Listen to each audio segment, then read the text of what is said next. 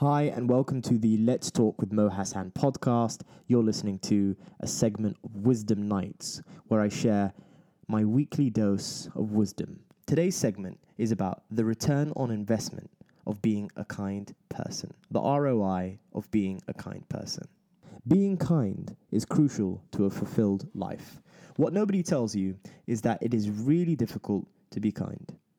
We've confused being nice or kind with being passive, a pushover, or a blueprint for landing yourself in the friend zone. You can be kind and assertive. You can be kind and bold. You can be kind and a leader, kind and a great lover, kind and a great business person. Karma isn't some mystical force. It is a logical consequence of our behavior.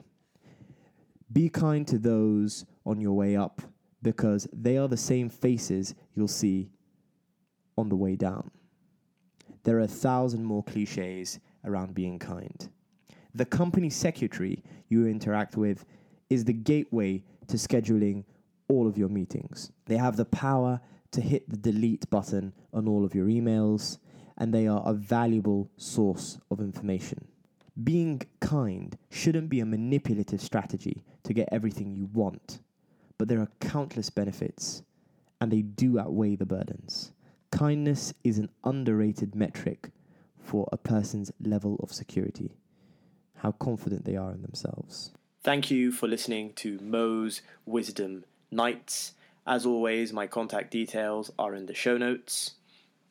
Please feel free to share this with your friends. If you're listening on Apple, hit that 5-star button. If you're listening on SoundCloud, please follow. Let me know if you found any of this valuable, or if you have any stories or personal insights into being kind. I'd love to hear them.